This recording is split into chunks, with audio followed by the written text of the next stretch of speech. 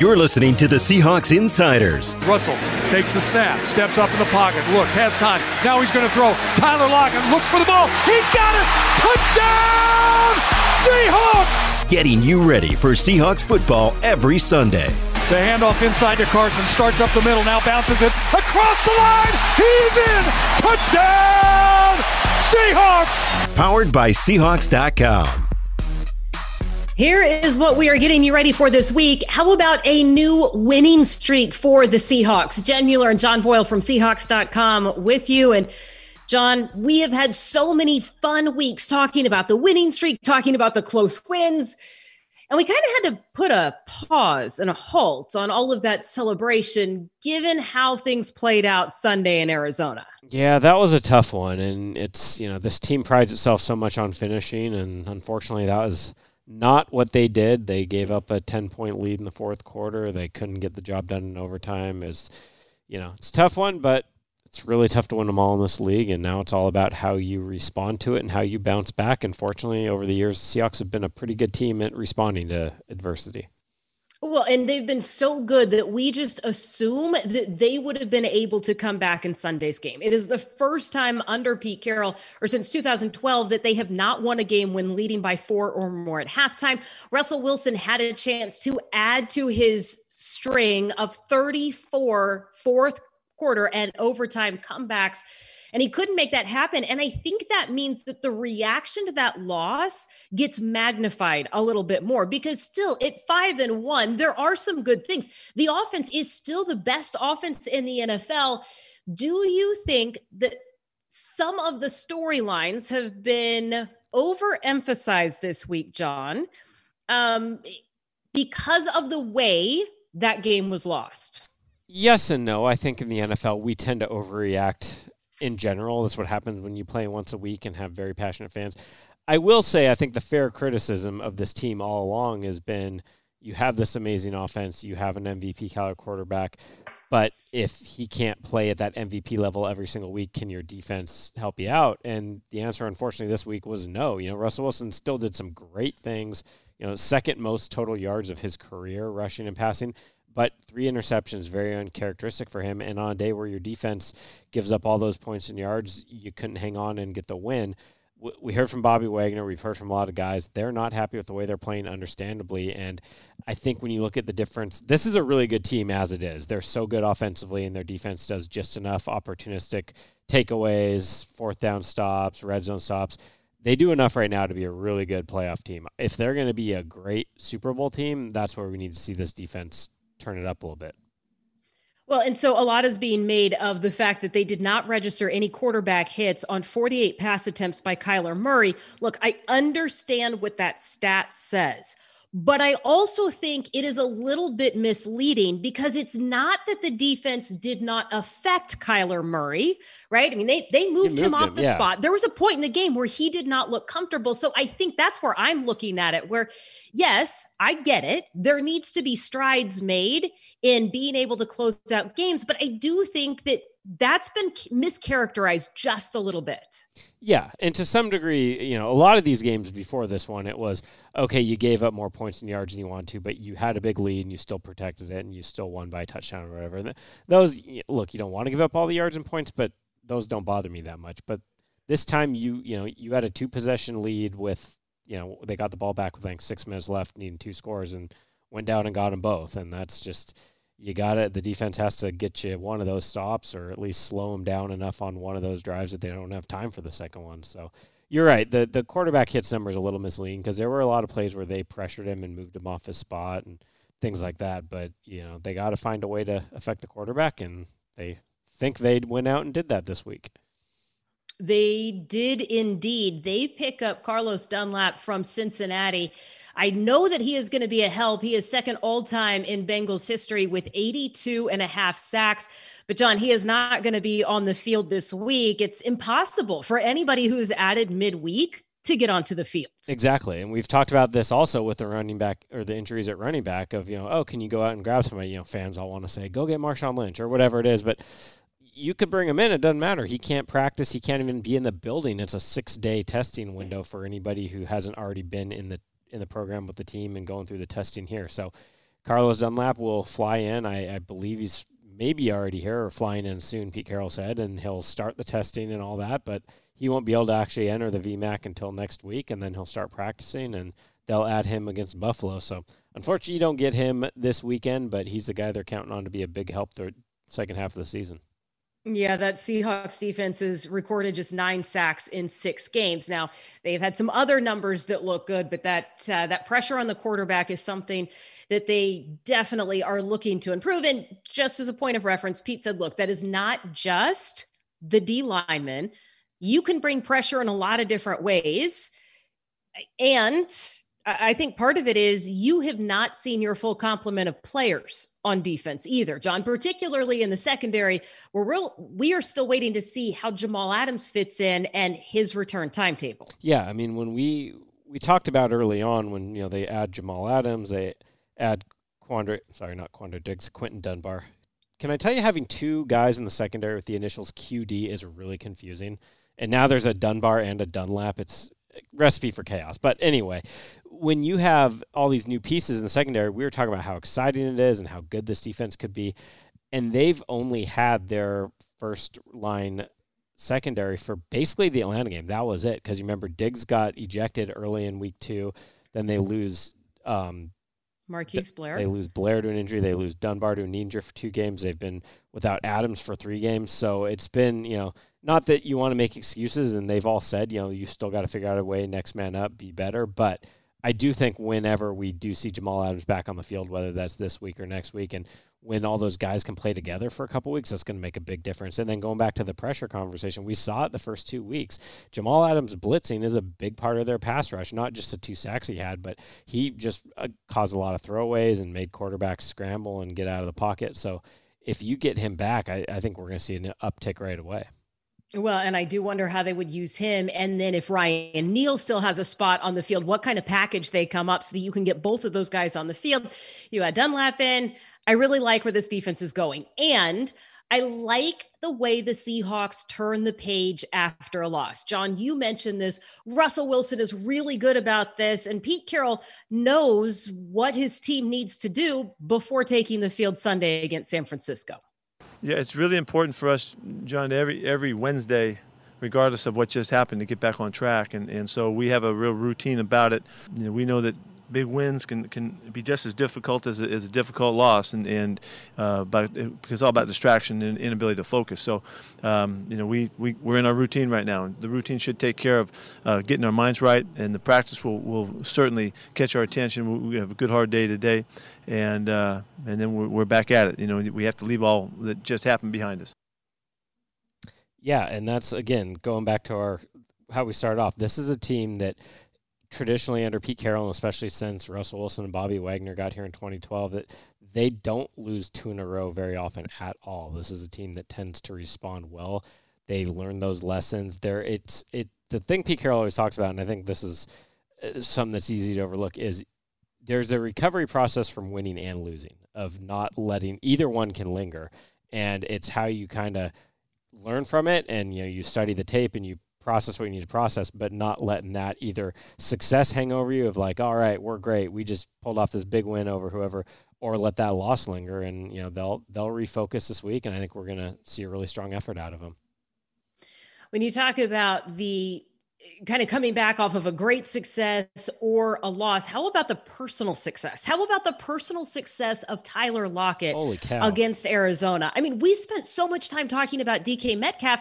You almost forget about Lockett. And of course, if you're going to cover DK, Lockett's going to be open. But I do love what Pete said about, look, there are guys that dream about making a couple of those catches once in their career. And we saw Tyler do it 3 times. I went back and watched the touchdown on 4th down in the back of the end zone. Every time I see it in full speed, I'm just like, there's no way. Like, he's going so fast, and by the time you blink, he's 5 yards out of the back of the end zone sliding. And then you slow it down and slow it down. It's kind of reminded me, different play, but just the factor of the week 5 against the Rams, that crazy one on the Russell Wilson scramble. Very different plays, but the one thing that reminded me is, again, at full speed, you're just like, no, he's out of bounds. There's no way. That's not a catch. And then you slow it down, and sure enough, the guy's amazing. And you're right. I mean, DK Metcalf rightly has been getting so much attention. He's been awesome this year that it does overshadow Tyler sometimes. And that was a pretty good reminder of he's a hell of a player. And DK Metcalf even called it last week. We asked him about that matchup with Patrick Peterson, and he said, obviously he's going to try out, go do his best and get his catches and yards as well. But he said, look, if they want to put Patrick Peterson on me and put that attention on me, it's going to make opportunities for other guys like Tyler, and Tyler took advantage.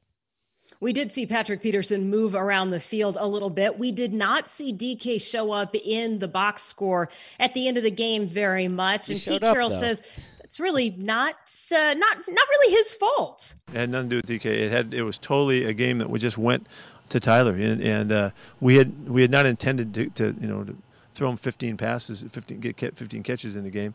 We thought it was going to be available. We thought our matchup would be good, but he just made the most of it and just put together a spectacular night. I was thinking, we were talking about it out here, and the 3 catches that he had, the special catches that he had, were some guys that'd be the best catch they ever had in their career. He had 3 in one night, and so we just kept going, to what was available.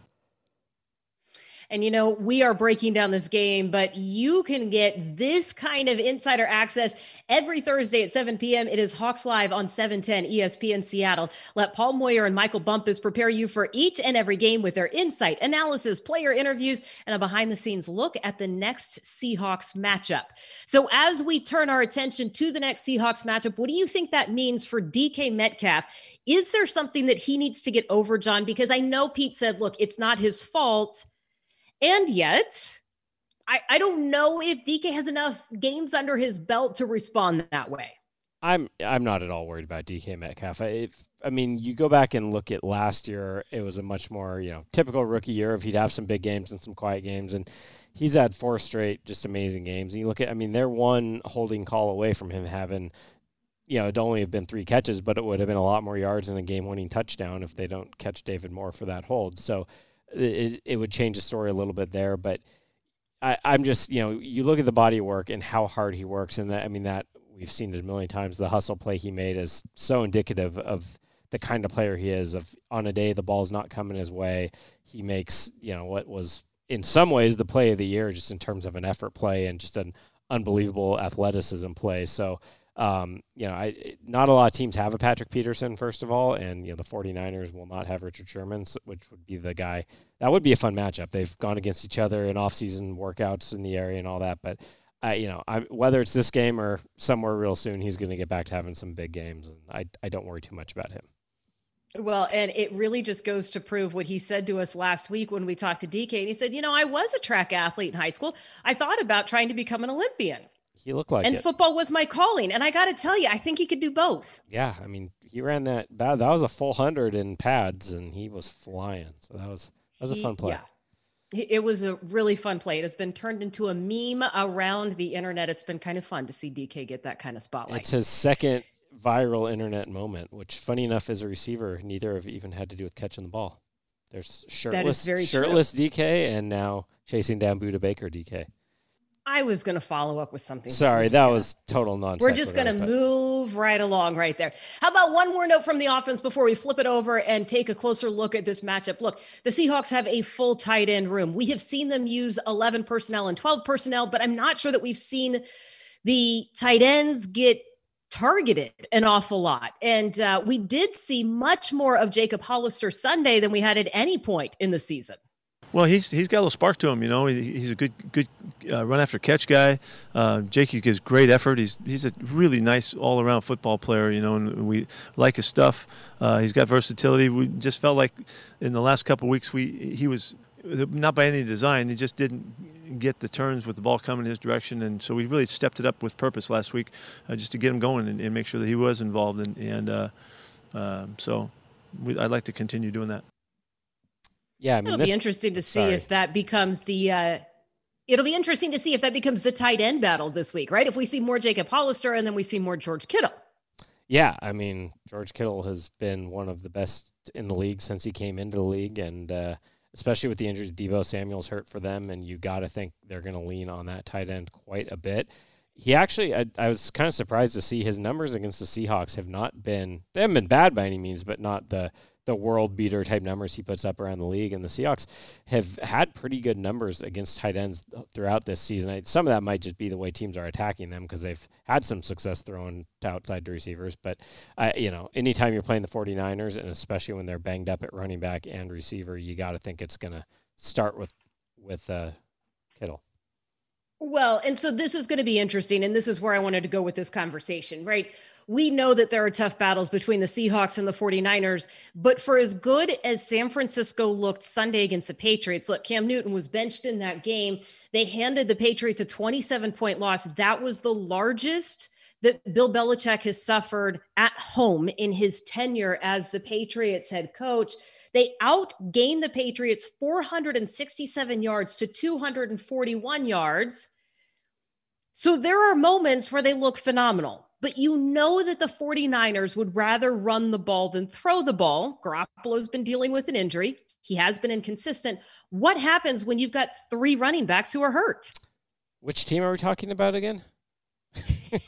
Yeah, exactly, right? It would have been so obvious before we finished our game on Sunday who I was talking about. There are so many injured running backs involved in this game. No, you're right. I mean, this offense, this is not a shot at Jimmy Garoppolo by any means, but this offense is best when they run the ball. They, do a lot of this exotic motion running game that is really hard to defend. Seahawks have done a pretty good job. That you go back to that game in San Francisco last year, they played it really well. And if you can slow that down and make Garoppolo beat you, I think that's going to help you out. I mean, granted, we've got to see this pass defense improve from what it's been so far if you're going to go with that strategy. But yeah, they're beat up at running back. It seems like every time they have an injury, they plug somebody else in, and he does well. So I don't think you can assume that they get hurt and they're not going to run the ball or run it well. But that is an offense that definitely functions at its best when they're pretty balanced. Well, you mentioned last year in Santa Clara, they did sack Jimmy Garoppolo 5 times. That was the game that ended San Francisco's winning streak. Yeah, they were unbeaten. Yeah. Seattle came in, knocked them from the ranks. They were the last unbeaten team in the NFL. And, I know that Jimmy Garoppolo can be inconsistent, but there is something about his game the Seahawks need to look out for. He's real efficient. He's real quick with the football. Doesn't hold the ball at all. The passing game is really designed off of the running game, and if they had their way, they'd throw it 10 or 12 times in the game, just like they did against Green Bay. They'll run the ball all day long if you let them, and that's a great part of their mentality, I think, their commitment there. But Jimmy really complements well, and he certainly understands everything that they need him to do to be efficient. Well, you can understand a lot of things, but John, as we've been talking about, and even prior to taping, the injuries are definitely going to come into play on Sunday. I mean, the Seahawks are down offensively and running backs, but now when I think about the 49ers offense, we don't know what that defense is going to look like. And I think that there's a whole lot of question marks as to how both teams are going to play this. Like, I know that you can look at the tape for tendencies, but I think a lot of that gets thrown out the window this week. Yeah. I mean, every team deals with injuries, and it's a lot of this league is how you respond to them and how well you play through them. And the 49ers, to their credit, I mean, they had a couple of bad losses in there, and they've bounced back. When they were 2-3 coming off that big blowout loss to Miami with all the injuries, it looked like they could spiral pretty quick, and they've responded well. Seahawks so far have had their share of injuries as well, and it didn't catch up to them really until last week. And now let's see how they respond. And, you might not have Shaquille Griffin because of the concussion. You don't know yet about Jamal Adams. You don't know if you're going to have a healthy running back other than DJ Dallas. So it's going to be a good test for both these teams to just see, who can respond best to that injury adversity and still play their game. Here's what I do know about the matchup. It is the best ranked offense in the NFL, Seattle, going against the 5th ranked defense in the 49ers. Seattle is averaging 425 yards a game, 33.8 points a game, going up against a San Francisco defense that is allowing just over 309 yards a game and holding opponents to under 20 points a game. So I know that for sure. The personnel, how this plays out, I don't know. Here's what else I do know. That if you join us each Thursday from noon to 2 for The Huddle, hosted by Tom, Jake, and Stacey, along with Seahawks color analyst Dave Wyman, you're going to get the inside scoop. It is your chance to hear directly from Seahawks players as they prepare for Sunday and preview the game with the voice of the Seahawks, Steve Raible. Here's what else I know, John, is that you can give me two things that have to happen for the Seahawks to come out on top in this game. Well, for starters, we just talked about the running back injuries. I think even if you do get somewhat healthy, you might have to lean on the passing game a little more just to not overburden an injured running back. So let's assume that Russell Wilson's throwing the ball a lot. I want to see no turnovers out of him. That was very uncharacteristic, the 3 interceptions. So clean that up. No turnovers out of Russ. After that, on the other side of the ball, we just talked about that San Francisco running game. I want to slow that down, make Jimmy Garoppolo beat you by himself, and hopefully that gets to you can pressure him some more if he's sitting back there and have to throw, but keep him under, let's say, 100 rushing yards. I'm going to get greedy. I like that. Mm-hmm. I like that a lot. Here's what I'm going to go with.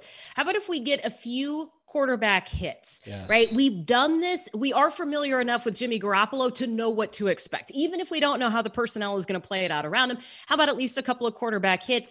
And how about this one? Because I don't know how this game is going to play out.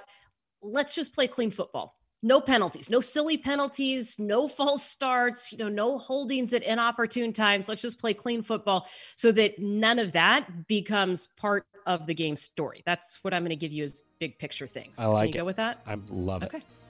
All right. Well, hopefully we have just identified what will get the Seahawks a win on Sunday. And hopefully that is exactly what we are talking about when we join you again next week for another edition of the Seahawks Insiders Podcast.